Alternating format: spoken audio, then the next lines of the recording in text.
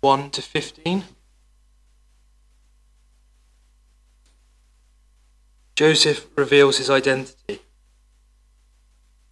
Joseph could stand it no longer. There were many people in the room, and he said to his attendants, "Out, all of you." So he was alone with his brothers when he told them who he was.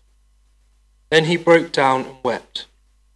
Wept so loudly the Egyptians could hear him, and word of it quickly carried to Pharaoh's palace. "I am Joseph," he said to his brothers. "Is my father still alive?" But his brothers were speechless. They were stunned to realize that Joseph was standing there in front of them. "Please come closer," he said to them. So they came closer, and he said again, "I am Joseph, your brother, whom you sold into slavery in Egypt. But don't be upset, and don't be angry with yourselves for selling me to this place. It was God who sent me here ahead of you to preserve your lives. This famine that has ravaged the land for 2 years will last 5 more years, and there will be neither ploughing nor harvesting. God has sent me ahead of you to keep you and your families alive, and to preserve many survivors. So it was God who sent me here, not you. And he is the one who made me an advisor to Pharaoh, the manager of his entire palace and the governor of all Egypt. Now hurry back to my father and tell him, this is what your son Joseph says. God has made me master over all the land of Egypt. So come down to me immediately. You can live here in the region of Goshen, where you will be near me with all your children and grandchildren, your flocks and herds, everything you own. I will take care of you there, for there are still 5 years of famine ahead of us. Otherwise, you, your household, and all your animals will starve." Then Joseph added, "Look, conceive for yourselves, and so can my brother Benjamin, that I really am Joseph.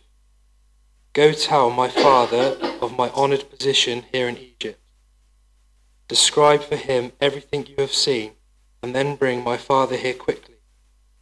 Weeping with joy, he embraced Benjamin. Benjamin did the same. Then Joseph kissed each of his brothers and wept over them. After they began talking freely with him.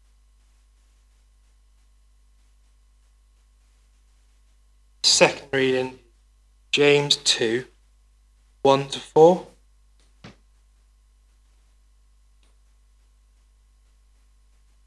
My dear brothers and sisters, how can you claim to have faith in our glorious Lord Jesus Christ if you favour some people over others? For example, suppose someone comes into your meeting dressed in fancy clothes and expensive jewellery, and others comes in who is poor and dressed in dirty clothes. If you give special attention and a good seat to the rich person, say to the poor one, "You can stand over there, or else sit on the floor." Well, doesn't this discrimination show that your judgments are guided by evil motives?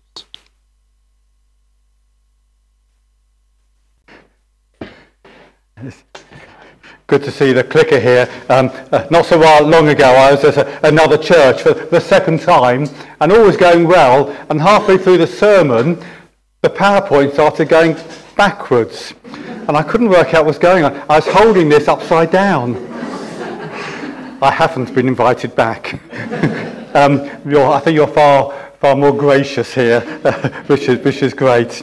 So as I said earlier, we're looking at the Old Testament character of Joseph today, very different from the new one. The New Testament one was a quiet, supportive man, an all-round good egg, I think you'd say. Today's Joseph was an extraordinary man, full of contradictions. Yes, he put his foot in it, he said wrong things, but he also had a relationship with God. So a bit like us really, a bit like me at least. I want to do 2 things this morning. Firstly, remind us what he did, and then secondly, to ask the so what question. In fact, there's going to be two so whats. One to do with favouritism and one to do with reconciliation.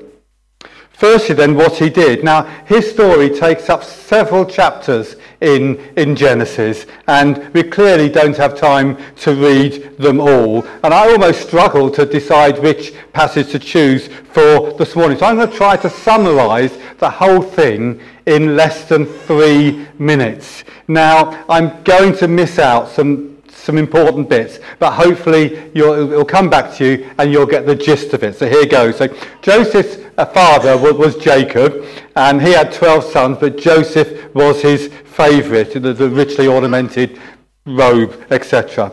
Joseph tells his brothers about 2 dreams which show his apparent superiority over his brothers. They subsequently plan to kill him when he visits next, but end up selling him to Midianite merchants. The brothers dip his robe into goat's blood, show this robe to their father, who assumes that his favourite son is dead, and subsequently goes into mourning. Meanwhile, the merchants sell Joseph in Egypt to Potiphar, captain of the Pharaoh's guard. Joseph did well, and Potiphar gave him great responsibility, which he relished. Potiphar's wife tries desperately to get him into her bed. He keeps refusing, and at the end of one of his refusals, he accidentally leaves his cloak behind. She makes a big song and dance about it, claiming that he's left it behind after trying it on with her. Joseph is put into prison. He becomes trusted. Joseph, with God's help, interprets the dreams of a baker and a cupbearer. Joseph is forgotten. 2 years later, Pharaoh has 2 dreams which the magicians and wise men can't interpret.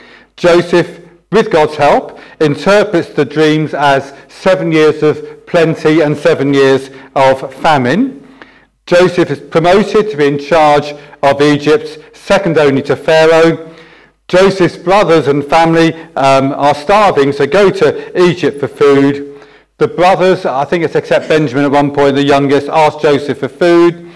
They don't recognise him, but he recognises them. Joseph tests their motives secretly by returning their gifts and listening to their conversations. And once Joseph is convinced that they are sorry for their previous actions, we have the wonderful reconciliation, part of which Sam read a few moments ago. Eventually, Joseph is in a position where he can save the lives of his family during the rest of the famine. Now, as I say, that's a fairly simple summary, but otherwise we would be here all the time. So let's make a few things clear before we start. Family life, I think the word would be dysfunctional. Family life was pretty dysfunctional, and there were big problems of favouritism. Not only did Jacob love Joseph more than any of his other sons, which is bad enough, but he then gave Joseph this elaborate coat so that all the family would know that Joseph was the favourite. The other brothers were jealous of Joseph, jealous that he got the best gifts, and probably jealous that he got his father's love as well. But God uses this messed up Joseph, despite Joseph being Joseph, really. And Joseph did nothing to help the situation, did he? He seemed to take pleasure in rubbing his brothers' noses in it. He said wrong things. At the opening of the story, we are told that he brought his father a bad report about his brothers. And then he has this dream where the brothers bow down to him, and rather than keep quiet, he tells them about it, winding them up. Not exactly a great idea. And we are told 3 times that the brothers hate him, and I can understand where that hatred comes from. And as we read the story of Joseph, we're left in no doubt that this was a messed up family. I don't know if the Jeremy Kyle television programme is still on, but this would be a prime candidate for it. But despite everything, God was at work through this dysfunctional family. God was probably tearing his hair out at all the favouritism. He was probably lost for words at Joseph's sheer arrogance and stupidity, and doubtless he was saddened by the brothers, the hatred of the brothers. But God didn't turn away from them or reject them. Instead, he works with them and through them to fulfill his purposes. And God does the same throughout Scripture, doesn't he? He uses the lowly, the weak, and the humble. When Jesus chose the 12 disciples who would work with him as he changed the world, he chose ordinary, fallible people, tax collector, fishermen, etc., one with an anger issue. Now, I imagine that several of you here either still do or have worked in a corporate world. I haven't, but where there's been lots of jargon. But I've come across lots of jargon in my time.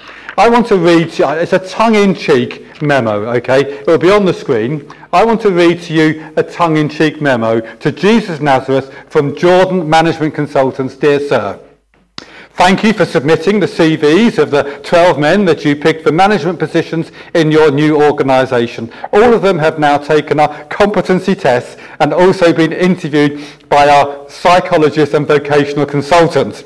Some of you might recognise the vocabulary. It is our opinion that most of your nominees are lacking in background, education and the vocational aptitude for the type of enterprise that you are undertaking.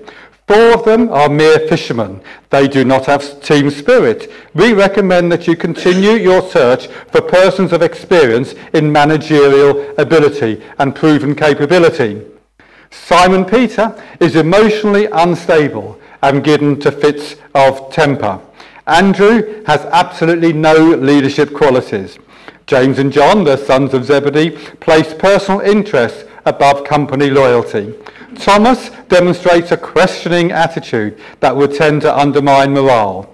Matthew has been blacklisted by the Greater Jerusalem Business Bureau. James, son of Alphaeus, and Thaddeus have radical leanings, and they both scored high on the manic depressive scale. Now, as I say, it is tongue-in-cheek. Don't take that too seriously. But you can see the point, can't you? God sees things differently from us. And God has a habit of choosing ordinary, weak human beings to fulfill his purposes, which means that God can and does choose us.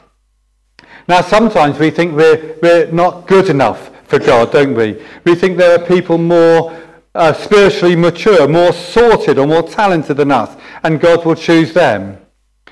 The truth is that God can and does choose us, and that, as far as I'm concerned, is good news. Churches are, don't take this the wrong way, are full of odd people. I've only been here an hour, but I'll confirm that as well. Churches are full of odd people, like you and me. But we're not trying to mould people into one shape. We're trying to mould ourselves into the likeness of Jesus. And favouritism is wrong, isn't it? And it seems to carry on here in several generations. You might remember that previously Isaac had preferred Esau, while Rebekah had preferred Jacob. And Joseph later prefers Rachel to his other wives. It seems to have been a family characteristic which has been carried down through these generations. Favouritism. And what a lot of trouble it gets people into. I'm sure that in theory we would all say that favouritism is wrong, but it's not always easy, is it? I was one of 4 children, boy, girl, then me. And I'm delighted to say that my parents didn't show favouritism. They treated us all the same. But I can clearly remember from my teaching days, especially at parents' evenings, mums and dads obviously preferring one child to another. Oh, what a shame he's not like his older sister, I would hear. She was so hard-working and bright, but our son can't see the point of school and can't wait to leave, as he's never going to achieve what his sister did. And sometimes that would happen with the boy sitting in front of us. Devastating. And I wonder if you have ever felt that way. In the New Testament, James has some harsh but clear teaching on this, doesn't he? As Sam read from James 2. It's a pity that Joseph and his predecessors couldn't read that, but we have, and so we have no excuse. Why is favouritism wrong? When he was a student, the famous Indian leader Mahatma Gandhi considered becoming a Christian. He read the Gospels and was moved by them. And it seemed to him that Christianity offered a solution to the caste system that plagued India in those days. I don't know if it still does nowadays. So one Sunday, he went to a local church and he decided to ask the minister for guidance on how to become a Christian. But when he entered the church, which consisted of white people, the ushers refused to give him a seat. They told him to go and worship with his own people. He left and never went back. If Christians have caste differences also, he said, I might as well remain a Hindu. And this awful story illustrates the sin that James is writing against. James's focus is on the sin of favouritism to the rich while despising the poor, but I would suggest that it should really apply to all types of prejudice. To favour some people and to disregard others based on outward factors is a terrible sin that plagued the church in those days. And churches need to be welcoming, and on the whole I think we are. Wilton Baptist, you're fantastically welcoming. But I'm also aware that we are very much a white middle-class congregation. There's nothing wrong with that. There's sin in that. But we need to be aware of it. In our church in Romsey recently, we've had an Indian family join us. They are painfully shy, and that their English is not good, and they speak with a very strong accent. And we're trying really hard to get them involved in the church. And we've also, strangely, had a large Nigerian family who are not shy. But we're doing our best to get everybody involved as best as we can. Paul says something relevant to this in Galatians 3, verse 28. There is neither Jew nor Greek, slave nor free, male nor female, for you are all one in Christ Jesus. And that would have been revolutionary in those days, because in those days, especially in the Old Testament, it mattered a lot whether you were born a male or not, a Jew or not, a slave or not. I think the favourite in those days would have been to have been born a free male Jew. But Paul says that things need to change because God doesn't show favouritism. We are all equal in God's sight. And sometimes sin can flourish in unexpected ways without us even knowing it. We can fall into a trap without being aware that it is a trap. It's easy to be willing to speak to certain people, but it is equally easy not to be willing to speak to other types of people. And if we're honest with ourselves, then I suggest that sometimes we must admit that we can be quick to discriminate. So we might view some members of the community different from others. We try and excuse it by saying, everybody does it. But no, everybody doesn't do it. And Jesus didn't. Jesus mixed with all sorts of people from every aspect of society. Jesus was comfortable with this, and he gave time to each individual. He didn't seem to care, to my mind, what others thought. And the reason that Jesus didn't have favourites is in the rest of the James passage, because we read that God does not have favourites. That is why it's not just a small issue which we might want to ignore as being irrelevant. Research has shown that we can judge people on their looks within 2 seconds of seeing them for the first time. If we avoid certain people because we think they are different, then we're not showing love to all. Remember Jesus' teaching in Matthew 27, love your neighbour as yourself. What if the next person was a potential Mahatma Gandhi?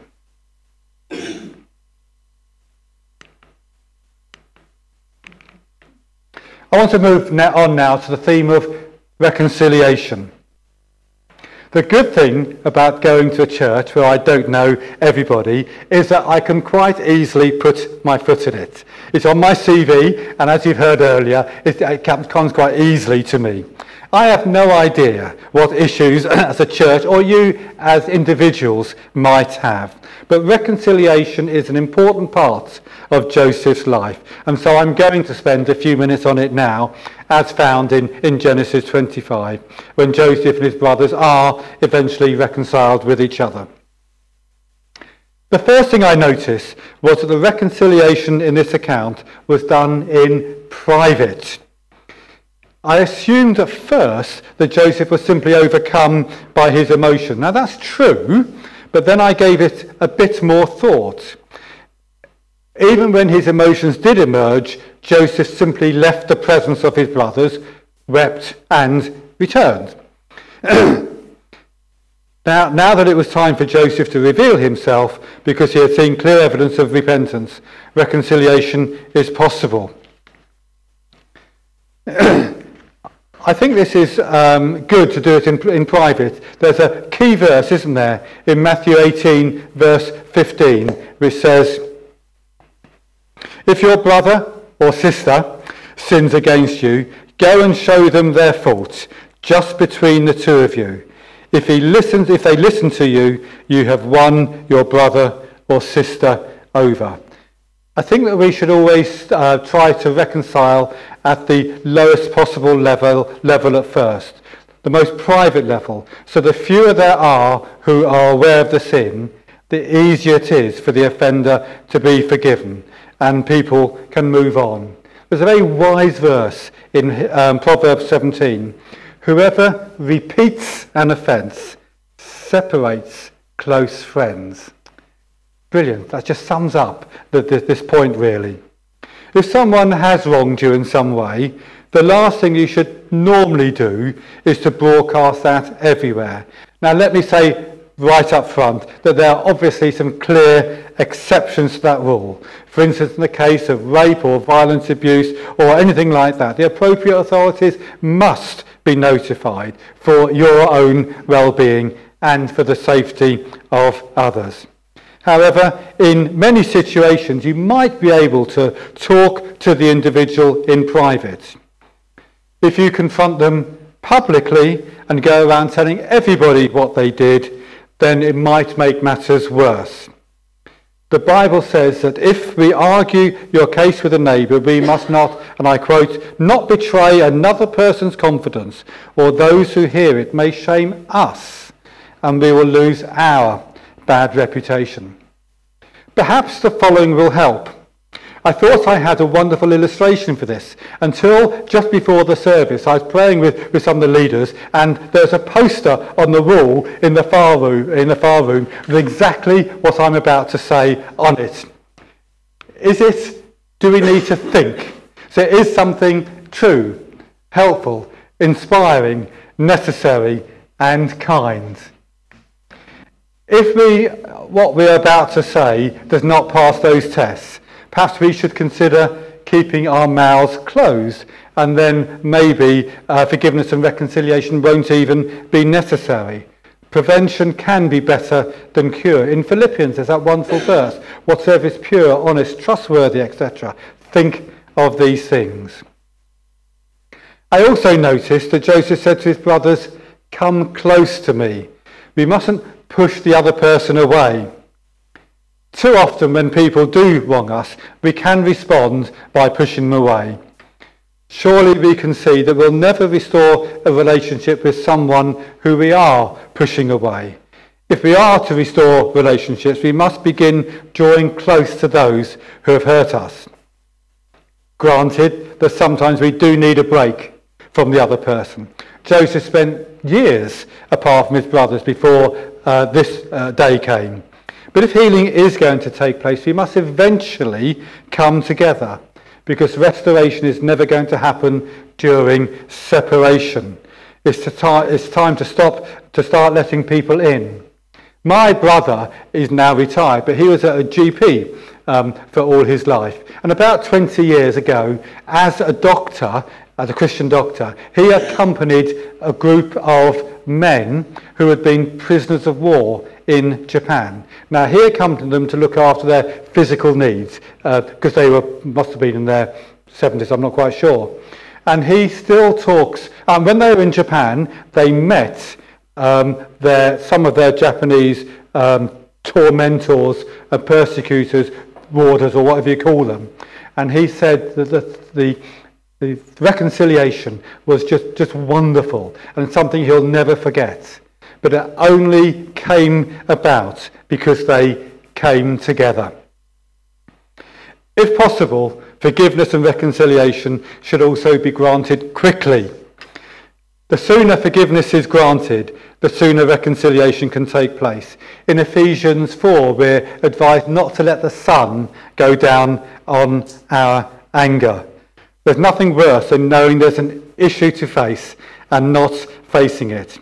It's better for all involved if something can be sorted out quickly. Jesus advises us, if possible, to settle matters quickly so that people can be reconciled sooner than later. I realise, of course, that Joseph is a bit of an exception that proves the rule. It took many years for reconciliation to take place, as Joseph needed to be very sure that his brothers were sorry for their sins. Hence, Jesus says, if possible. But as a general rule, there can be little doubt that, ideally, reconciliation should be granted quickly.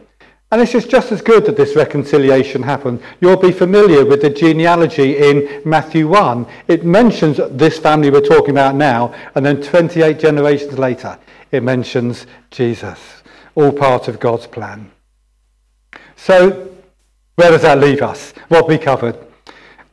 After reminding ourselves the story of Joseph, we realise what a messed up person he was. But God uses messed up people like Joseph, the disciples, you and me. And speaking on behalf of myself and myself only, I'm very grateful for that. We then looked at two weighty themes, favouritism and reconciliation. In a nutshell, favouritism is wrong. It's a sin. And reconciliation, Joseph reconciled with his brothers, and we need to be reconciled with each other as well. Thank you for listening.